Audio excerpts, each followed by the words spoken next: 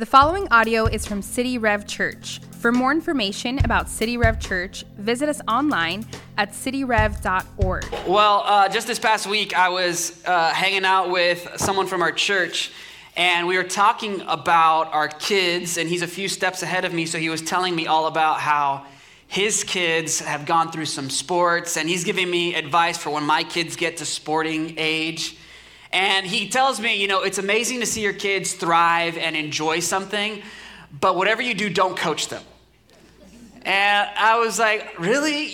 Taken aback by that. And there's probably differences of opinions. We probably got some coaches, either here or at Cooper City, people who have coached their kids. But apparently it's a very stressful experience. Dealing with parents isn't the easiest thing. Every parent believes their kid is the star kid, and there can't be 20 star kids on one team. And so the dynamics of that are challenging. So hearing that advice, I've kind of been a little bit sad the rest of the week since I heard that. I'm weighing that. One day, I kind of have this dream one day to be a coach for my sons and, be that guy that gets down on their level. It's the last inning. And I rally the troops around me. And I'm like, boys, come on in. And I give that impassioned speech, right? We're down one run. This is our moment, okay? These next 3 outs, you give it all you got. And I get up, and then we do like a hands on 3, 1, 2, 3, and everybody goes wild, and we go out and we win the game. Like I have that in my blood. I want to experience that. Now, that idea of inspiring motivational speeches, that's not an unfamiliar thing. If you like sports or watch sports, maybe you've seen a clip of a locker room at halftime. Maybe the football team is down at halftime, things aren't going well, and someone has a camera in the locker room and you see someone, maybe the captain of the team or the quarterback or the coach, get down in the middle and everybody's faces and is pumping everybody up, and we see those inspirational moments. And at the end of the game, they win. It's like, wow, it's amazing. And we see those halftime speeches and we're inspired by them, but I wonder how many halftime speeches that are just as impassioned, just as motivating, still result in a loss. Like we only see the motivational speeches, right, when the team actually ends up winning the game. Right? In other words, it's kind of useless if the end result isn't success. We actually don't even use that video. It's stored away in some back room. We don't take that out. Because we understand something about motivation and inspiration. When it comes to growing, when it comes to accomplishing things, motivation and inspiration, they're important. They're necessary. You can take the most skilled person, but if they're not inspired, that skill will go dormant. That skill will just kind of sit back and do nothing. Inspiration and motivation are important, but they must be coupled with methods. You have to have plays that work. It's not enough to just be inspired to do something. You actually have to know how to go about doing that. I bring that up because we're in a series called Awaken, and we're exploring this concept. What would happen if the church in South Florida woke up to her calling and God used us to fill this city with his presence? What would happen, like we studied last week, just like that woman from Samaria who encountered Jesus as the Messiah and then saw her city as her mission field. And I feel like so many of us can relate to that. Like I'm inspired to do that. I want to be the kind of person who reaches my neighbors, that God uses to impact people. I want that in my life. But if I'm honest, my inspiration and my motivation doesn't give me any means. Like, how do I do it? What does that look like in my life, in the day-to-day, to see my city as a mission field? To go to my workplace with that mentality? That's the question that we're going to answer today as we look at Acts chapter 8. I want to invite you to turn there with me, Acts chapter 8. And while you turn there in Acts 8, I'm going to fix this rug here so I don't trip on it. It's like a death trap. Hold on. Pastor Josh, we need to have a conversation about this afterwards. Hold on. It's not... 1 second. I'm sorry, bear with me. Okay, I think we're good. All right, Acts chapter, everybody there? Everybody there at Cooper City, you there? Okay, wonderful. I'm sure they're applauding. Acts chapter 8, we're going to pick it up. We're reading the story of a man named Philip. We're going to pick it up in verse 26. How do we be on mission? What does it look like? Verse 26. Now an angel of the Lord said to Philip, rise and go toward the south, to the road that goes down from Jerusalem to Gaza. This is a desert place. And he rose and went. And there was an Ethiopian, a eunuch, a court official of Candace, queen of the Ethiopians, who was in charge of all her treasure. He had come to Jerusalem to worship. We'll stop there. Here's what's happening here in this story. As this story is unfolding, we read about this man named Philip. So that you get some context, Philip was a follower of Jesus that we're introduced to a couple chapters earlier in Acts chapter 6. If you want to kind of make a note, you can go back and read Philip's introduction to us. And the way Philip is described is that he's a man that's full of the Holy Spirit. He's a man of character. The Holy Spirit, who is the Holy Spirit? We as believers in Jesus, we have this understanding of God, that he is one God who exists in three distinct persons. He's not three gods, he's one God. And in the identity of God, in the very being of God, there's these three persons, the Father, the Son, and the Holy Spirit. And the Holy Spirit is given to us as believers in Jesus to indwell us such that we are like temples where God's presence, his Spirit fills us. And through this, we're intended to fill the world, fill the earth with the presence of God as Spirit indwelt people. Now, the Holy Spirit, sometimes we get confused. The Holy Spirit is not an it. The Holy Spirit is not some impersonal force. The Holy Spirit is not like goosebumps. The Holy Spirit is a person. In this passage, we're going to see the Holy Spirit speaks. He's a person. And so what's happening here in the life of Philip is he's told by the Spirit.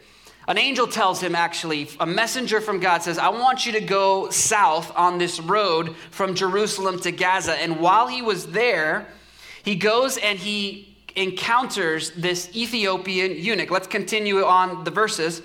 So as he was returning, seated in his chariot, he was reading the prophet Isaiah, this eunuch, verse 29. And the Spirit said to Philip, go over and join this chariot. So picture the scene with me. Philip, he goes in obedience to this messenger, this divine messenger that says, I want you to rise and go down this road. Philip ends up going and he sees a court official of the Ethiopians. And we don't know his name. We just know he's a eunuch from Ethiopia. He serves Queen Candace. Candace is not necessarily a name. It's more like a title, like the Caesar. Candace, a very wealthy queen, has a treasurer. It's this eunuch. And he went to Jerusalem to go and worship at the temple. And this Ethiopian eunuch is on his way back home, and this is where God has called Philip to go. And Philip hears the Spirit. This is what it says. The Spirit said to him, I want you to go up to him. Join his chariot. Here's the first thing I want you to write down if you're taking notes. If you're taking notes, I want you to write this down. How can we be on mission? How do we turn motivation and inspiration into action? Number one, step one is listen to the voice of the Holy Spirit. Listen to the voice of the Holy Spirit. Specifically, the language used here in Acts chapter 8 is that the Spirit speaks to Philip, go over and join his chariot. Now, I don't know about you, but I read that, and the question that's on my mind is, okay, what did that look like? Like, was Philip there and an audible voice boomed, go and join his chariot, Philip? Like, what did that sound like? Was it like the kind of situation where Philip has a vision and he spaces out and then all of a sudden someone appears to, like, what does that mean? The Spirit said to Philip. Now, this is to an extent, this is trying to deduce, trying to understand what's happening here. But all throughout the book of Acts, this type of language is used. The Spirit said, and God spoke to them, and the Holy Spirit said. And that is also coupled with rare occasions where God will speak audibly. Right, at Jesus' baptism, an audible voice is heard from heaven. This is my beloved Son, from whom I am well pleased. So the pattern in Scripture, or what's normative in Scripture, is the Spirit, God, speaking to our hearts internally. That's the pattern. That's the primary way. The exception is when the Spirit speaks audibly. Can God speak audibly? Sure, he can. In my own personal practice, I've never heard an audible voice of God. I know there are some who have. But the primary way that God speaks to us and the way that God spoke to Philip is this prompting. It's this thought. And so just a couple of notes on how to recognize the voice of the Spirit. This could be a sermon in of itself, so we're just going to recap real briefly. How to know when is it that the Spirit of God is speaking something to us, cueing us to do something. So first and foremost, it must be aligned with Scripture. If I have this thought rush through my mind, if there's something that kind of pierces my conscience, something that feels like, hey, this feels like a thought, it's not from my own thought, I feel like there's something to this. Question number one is, does it align with the heart of God as revealed in Scripture? I can't say, hey, the Holy Spirit told me that after service today, I got to rob you, No, God does not change. He's made clear what his priorities and his ways are. Right, number one is, does it align with Scripture? Number two, the primary way that the Spirit speaks to us is through our conscience, through our thought life. He'll place this burden or thought. Sometimes it comes when we're just kind of doing something and a person will be placed on our mind or heart. Where God gives us a certain burden for someone or something. And it's God prompting us, hey, I want you to pray. I want you to reach out. I want you to connect with this person. It's this thought that rushes, and it comes with some measure of authority, kind of like I can't really shake it. And so if we're going to be on mission, number one, we have to be listening to the voice of the Holy Spirit. So much more can be said about that, but the question that we really should wrestle with is, the Spirit is speaking. The big question is, are we listening? Am I listening? My son Hudson, just recently, we had this experience where we were talking through what our Christmas plans are. And, like all of you, we're trying to think through, I want to get my shopping done in November, right? Get it all knocked out.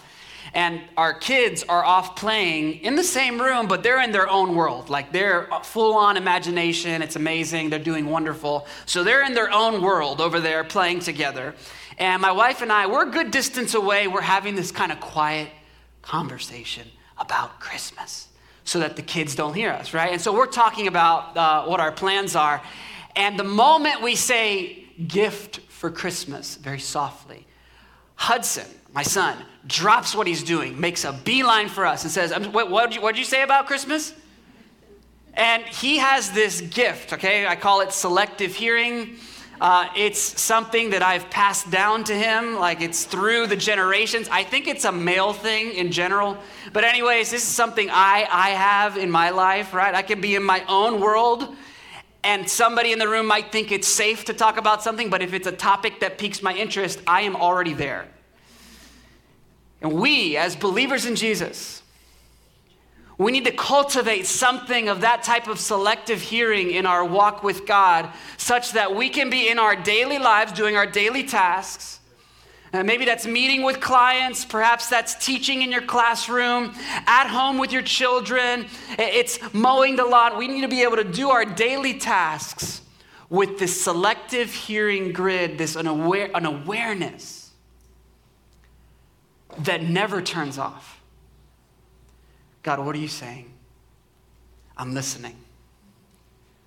God, is there something right now you want me to hear? Such that when he speaks, our ears perk up and we're at full attention. And we're ready, like Philip, to rise and to go. We need to cultivate that kind of heart in our walk with God. Look at verses 30 through 33, how the story continues. Philip goes and he joins his chariot. So Philip ran to him and heard him reading Isaiah the prophet and asked this Ethiopian eunuch, "Do you understand what you're reading?" And he said, "How can I unless someone guides me?" And he invited Philip to come up and sit with him.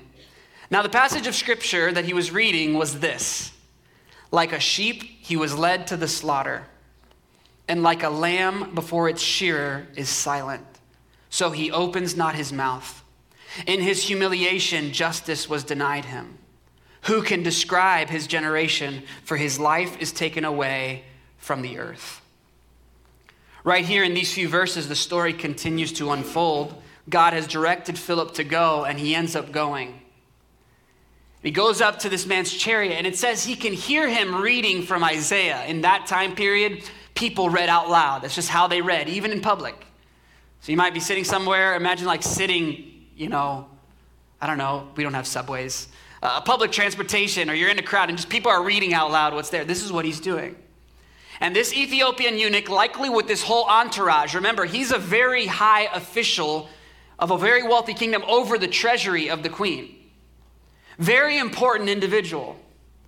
And God tells Philip, I want you to go up to this man. I want you to go to this Ethiopian eunuch. And I don't know about you, but I'd like to think maybe Philip is courageous. He looks like he does courageous things, but there's probably some part of him that's a little nervous. Hey, go up to this stranger you've never met before. Oh, by the way, he rolls with an entourage. Imagine God saying, hey, the limousine over there with like the prime minister of this nation, go over there and talk to them, right? Like you don't know what their security guards are going to do, right? And Philip, he just goes. And he hears him reading from Isaiah, and he asks him the question, hey, do you understand what you're reading? Great question. He hears what he's reading about, and he asks him, do you understand what this is about? And the eunuch says, how can I unless someone guides me? And he invites Philip to come up and sit with him.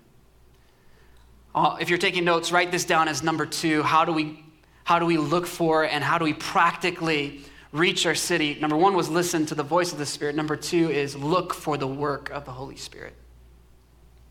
Look for the work of the Holy Spirit. What's happening in this passage is Philip, he sees this man. He's been directed by God to go to this specific spot. He runs across this particular Ethiopian eunuch. He hears him reading from Isaiah 53. I'll make another side note. Check out Isaiah 53 sometime later today. It is perhaps the most explicit description of the life and ministry of Jesus in the Old Testament. Written hundreds of years before Jesus is born in Bethlehem, Isaiah, inspired by the Holy Spirit, prophesies about a day when a servant is going to come and do the very thing that Jesus would do. So Philip hears him reading this, and perhaps what gives Philip a little more confidence as he goes is he sees, oh, Lord, I see what you're doing. Oh, he's there, huh? Those are the questions he's asking. And so Philip joins him. And this man came from Jerusalem. Think about this. He's Ethiopian. And he traveled to Jerusalem by this very road to go and worship at the temple. What this tells us is that this Ethiopian eunuch was a God-fearer. He was a Gentile convert to the God of Israel, a worshiper of Yahweh. And so he has come to pay his respects and to worship and to bring offerings to the God of Israel at the temple. But you know what he would have encountered at the temple?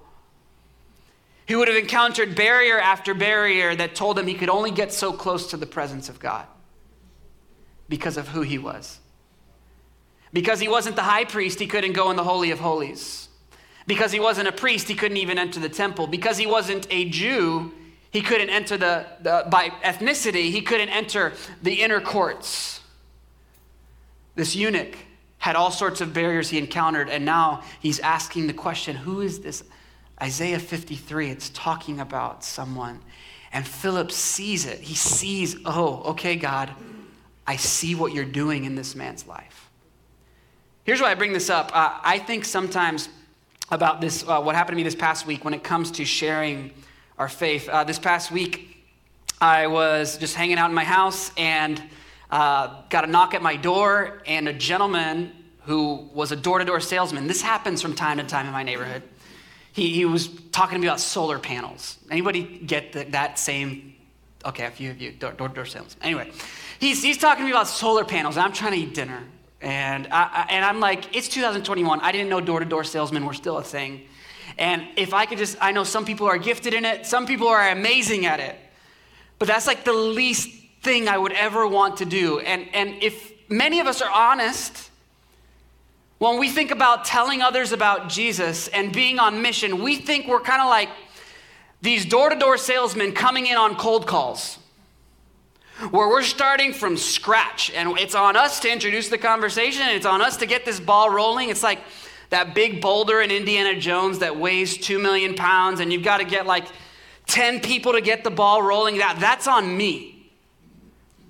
I'm coming in cold. This person wants nothing to do with God. This person has nothing. And that's not the way this story plays out. You see, God had been working on the heart of this eunuch far before this encounter with Philip. God had been preparing this man for this moment where he'd meet a guy named Philip on a random road in the wilderness on his way back home. God had been preparing him when someone at some point in Ethiopia told him about the God of Israel, and he started reading the Hebrew scriptures about his journey to Jerusalem, where he'd go to the temple and he'd want and long for the presence of God, but realize I can't access it. And then he's on his way back home, puzzled over Isaiah chapter 53, and Philip sees it. He sees how God is working and he joins him in it. See, the Holy Spirit, he's working all around us. Sometimes we have this thought that, man, it's all on me. It's all up to me. I've got to be the one who just kind of like figures out a way to manipulate the conversation to go there, and I've got to go A to Z. And what's so powerful about this story is Philip is clearly not step one on this man's spiritual journey. There's been countless others likely who have gone before him that the Holy Spirit has cued and used to sow seeds of the gospel, of the good news in this man's life. And so when we come to people and we hear God prompting us saying, hey, I want you to talk to them. I want you to listen to them. And when God begins to open up this window, be able to see, hey, I see what you're doing. God, I see how they're going through this struggle in their life right now, and they're asking deeper questions about the meaning of their life. Through one lens, we can see someone going through pain and we could say, hey, feel better, I'm here for you. But when we're listening and looking for the work of the Spirit, someone's going through a tough time and they have been placed right in front of you. You might be asking the question, okay, God, what do you have for me right now? God, how do you want to use me in this person's life right now? In what ways are you working? In what ways is that pain that maybe they're even mad at you that they're walking through that pain? In what way is that pain actually showing them that the things they've been looking to and looking for to try and bring them joy in life won't do it, but that you will? We listen, we look for the work of the Spirit. The Spirit is working. The question is, are we looking? Are we looking for the ways that he's working? Number 3, look at the next passage of Scripture, verse 34, as it continues. Here's how the story wraps up. The eunuch said to Philip, about whom, I ask you, does the prophet say this? About himself or someone else? Then Philip opened his mouth, and beginning with this scripture, he told him the good news about Jesus. And as they were going along the road, they came to some water, and the eunuch said, see, here is water. What prevents me from being baptized? And he commanded the chariot to stop. And they both went down into the water, Philip and the eunuch, and he baptized him. And when they had come up out of the water, the Spirit of the Lord carried Philip away, and the eunuch saw him no more, and he went on his way rejoicing. But Philip found himself at Azotus, and when he passed through, he preached the gospel to all the towns until he came to Caesarea. The way the story unfolds, he's reading about this servant, Isaiah chapter 53. He's reading about this servant who would be like a sheep led to the slaughter, like a lamb before its shearers is silent, about the injustice done to this individual. And he asks another question that just shows how much God has this person pegged. And the eunuch asks the question, who is this talking about? Philip is like, I'm glad you asked. Right? This is like bump, set, here comes the spike. He says, who's this talking? Is Isaiah talking about himself? Is Isaiah the lamb that's going to be led away and be slaughtered and killed? If you read Isaiah chapter 53 later on in this chapter, and even to chapter 52, it speaks about this same individual saying that this individual, this servant, is going to take the iniquity, the sins of the world on himself. And through his death, dying in the place of sinners, he will be the means of their healing and restoration. Isaiah talks about someone who's going to keep his mouth silent as he's being accused. Hundreds of years before the time of Jesus, Isaiah speaks about one who through his life and his death, he will triumph over his enemies. That his death will be the means of uniting the nations. And this eunuch asks, who is this talking about?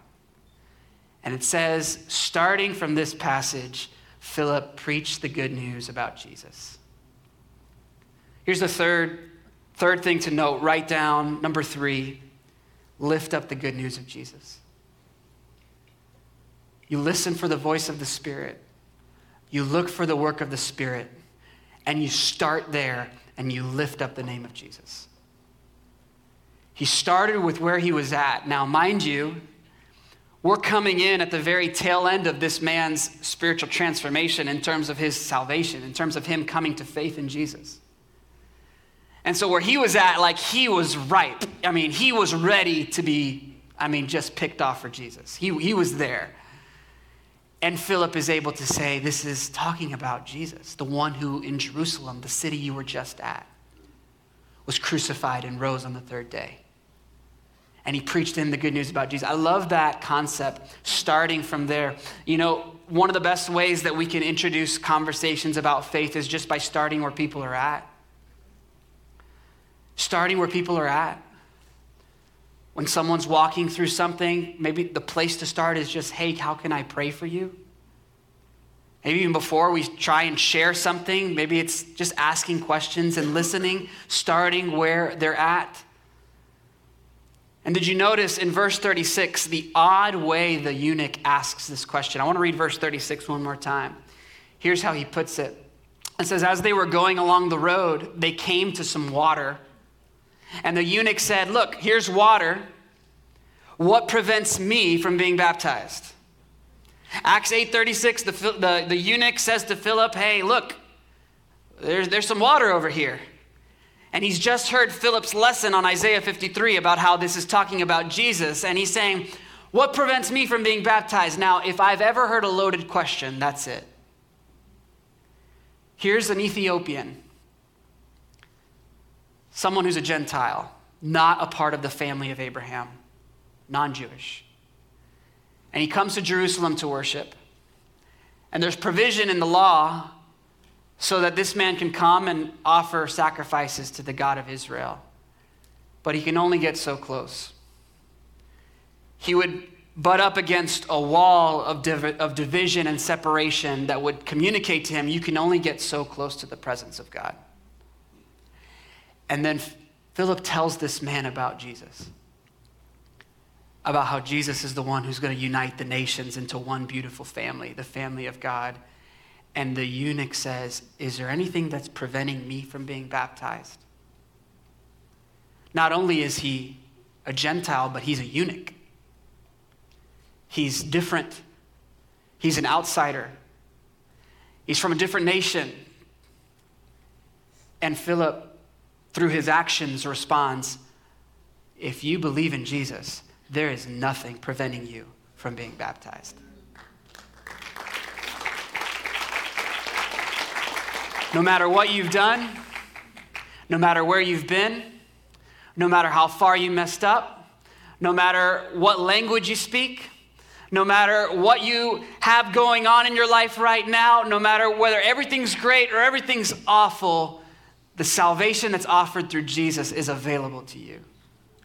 And he goes and is baptized. He's brought up out of the water, and we're told that the Spirit of God takes Philip up in this Elijah-like moment.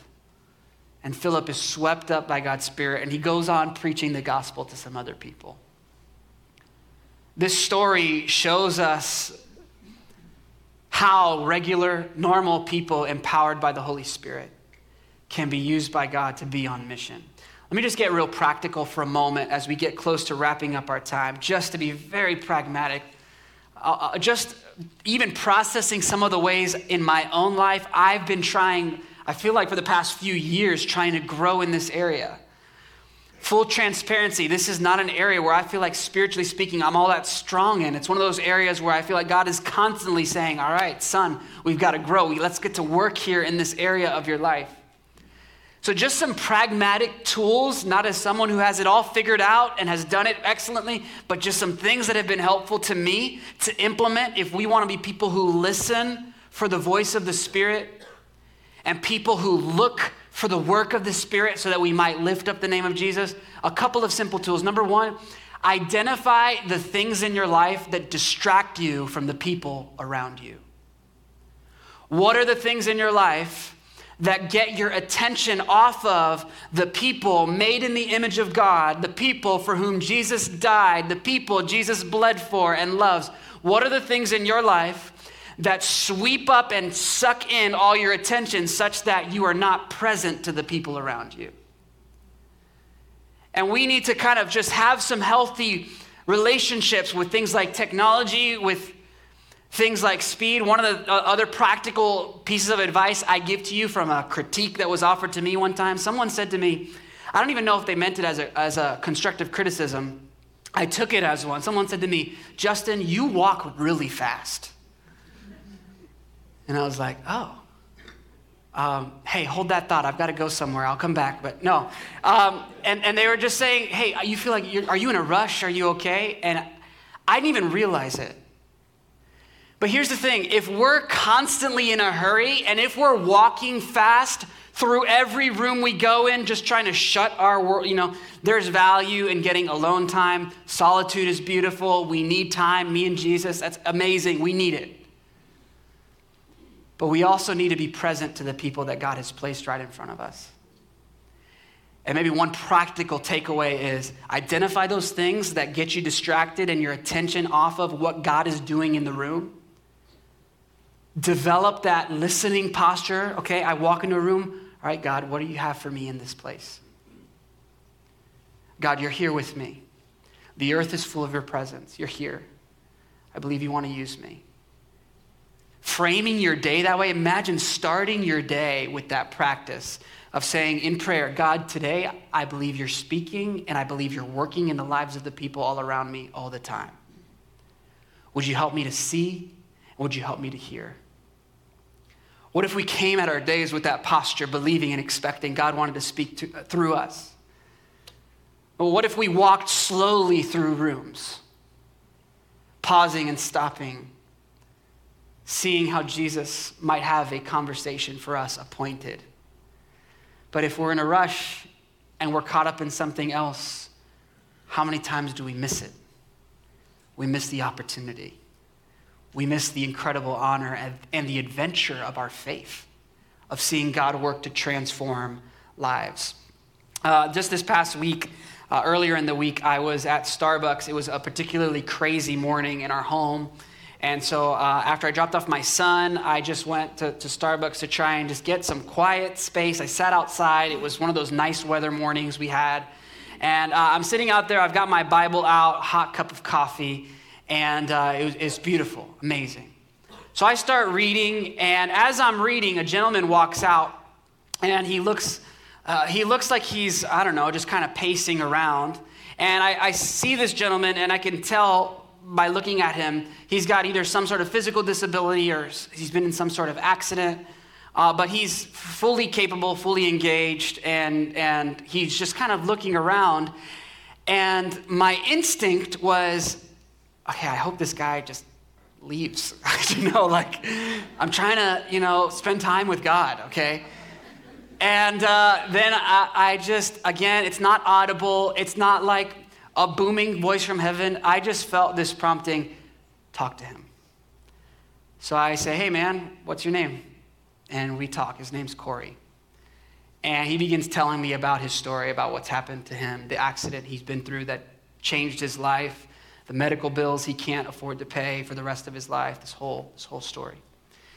And he asked me, what are you reading? And I said, I'm reading the Bible. And we have this exchange and conversation.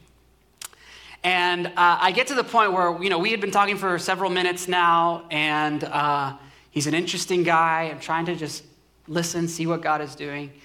And I could tell he's about to leave. He's kind of pacing and getting ready to go. So I just kind of seize the moment. I say, hey, listen, I'm a part of a church, City Rev Church. We have campuses in Pembroke Pines, Cooper City. If you're ever free on a Sunday, would love for you to come. And he looked at me and he was quiet for several seconds. And he was thinking, I could tell he was thinking. And he said to me, yeah, probably not. And he walked away. It was great meeting you though, right? And he walked away. I love that story.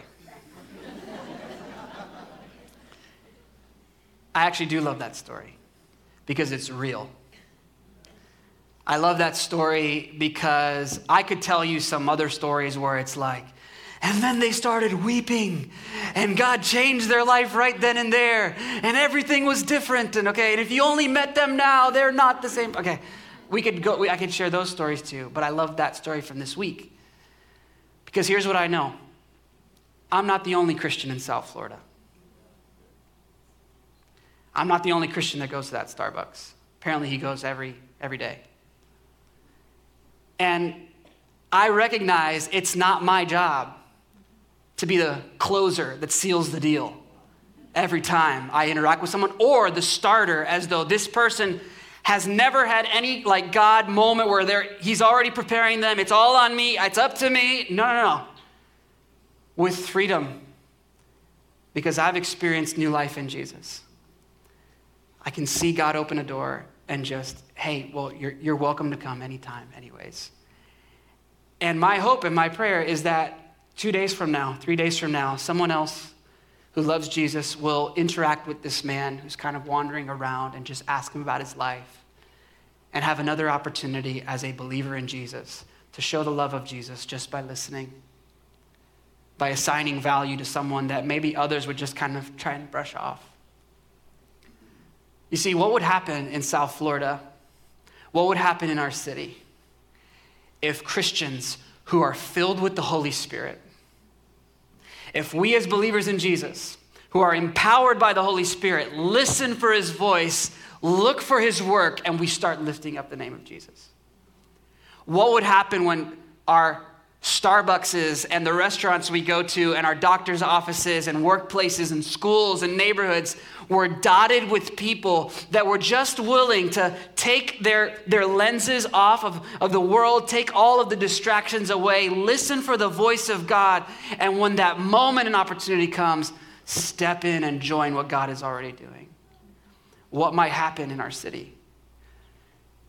For that gentleman, one time, someone telling this person about church or trying to have a spiritual conversation with them. That's one conversation. But what would happen if that same person had 4 of those conversations in a month? God might be trying to get somebody's attention and using his people to do it. What I want to do is just to close, I want to show you a real life example of that, what that can look like from some ordinary people that are part of our church family, that are attentive to the Holy Spirit, that want to be used by the Spirit. I want you to see their story of how God is using them.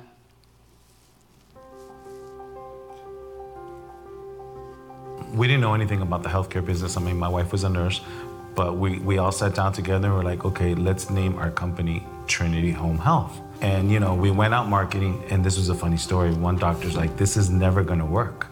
He's like, you can't put this on your pamphlet. And you can't be like you're Christian because this is never going to work. And we all got together and we all told the doctor that, this is what we're about. And, it's going, God's going to give us favor. The only one we service is a pregnant patient. My wife worked at a hospital for many years taking care of the pregnant patients. So that's how we had the knowledge. And what we do is we service high-risk pregnant patients. And essentially what we try to do is take them out of the hospital setting to the home setting.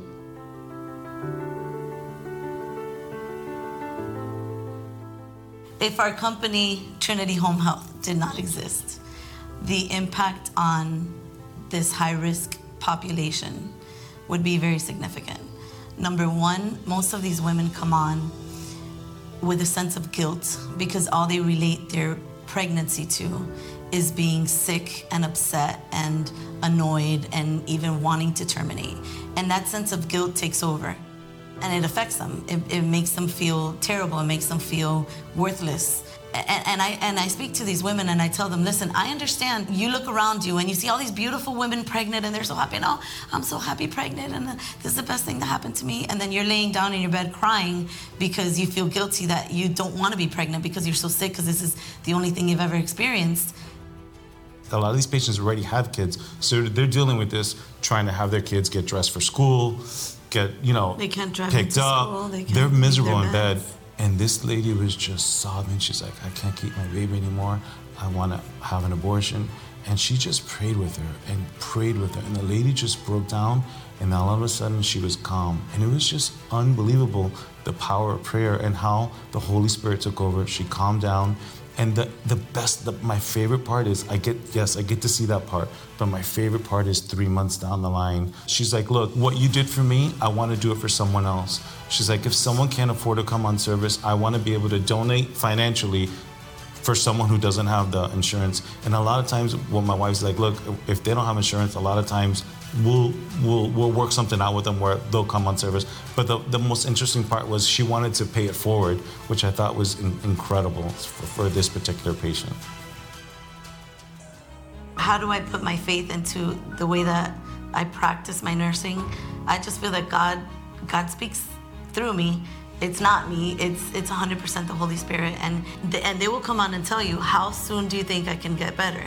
If I'm not better by the end of the week, I think I have to terminate my pregnancy. We're again in a position where we're able to say, hey, God created this baby with a purpose. He knew you were gonna be in this situation. You cannot terminate this pregnancy because God has great plans for this baby. God knows how many hairs are on this baby's head. It's very stressful, but God is so gracious and so incredible that in all of these years, we've had such incredible success. Use the leverage as a business owner that you can be a blessing to someone. For example, I can't tell you how many people come on service without insurance and they're crying and they're miserable. And I'm like, Diana, just tell them they're good. Don't worry, they can come on service. And I go, tell them we're a Christian organization. Let them know that God's putting favor on them right now for whatever reason, and they're good. Because it's something you can do so little, and it's so huge for other people.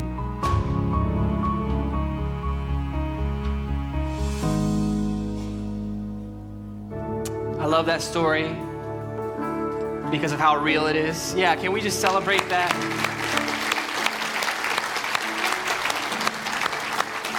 And I love what Diana shared. She said, it's the Holy Spirit working through me. He's the one guiding, he's the one directing. And God is using that. And there are days when it's hard and you don't see it. You don't see the work. It's frustrating. You wonder, God, where are you in this? But what we believe about God, what we believe about the Holy Spirit is that he's always working. Even when we can't see, even when we can't comprehend, he's working. He's moving and stirring hearts and lives. And so our prayer is that today you've been motivated, inspired, yes, but now you're gonna go with the power of the Holy Spirit, that you're gonna go listening for his voice, looking for how he's working in the small things and in the big things all around you, and being willing to just take a small step in, a courageous step in, ask, hey, how can I pray for you? Hey, what's going on? How's your family? Listen, to be attentive to how God might want to use you. And you'll be amazed to see how God opens up a door. You might be the one that sows a seed that helps plow the field, or by God's grace, perhaps reap the harvest and see that person's life changed right before your very eyes. So here's what I want to do. I want to close in prayer. But here's the thing. There are some of us that we need to relate to Philip. We need to relate to this person who was obedient to the Spirit and empowered by the Spirit. But there's others of us that where we're at in the story is we're just like the Ethiopian eunuch. We're the person on the outside, and perhaps God has been working in your life leading up to this very moment.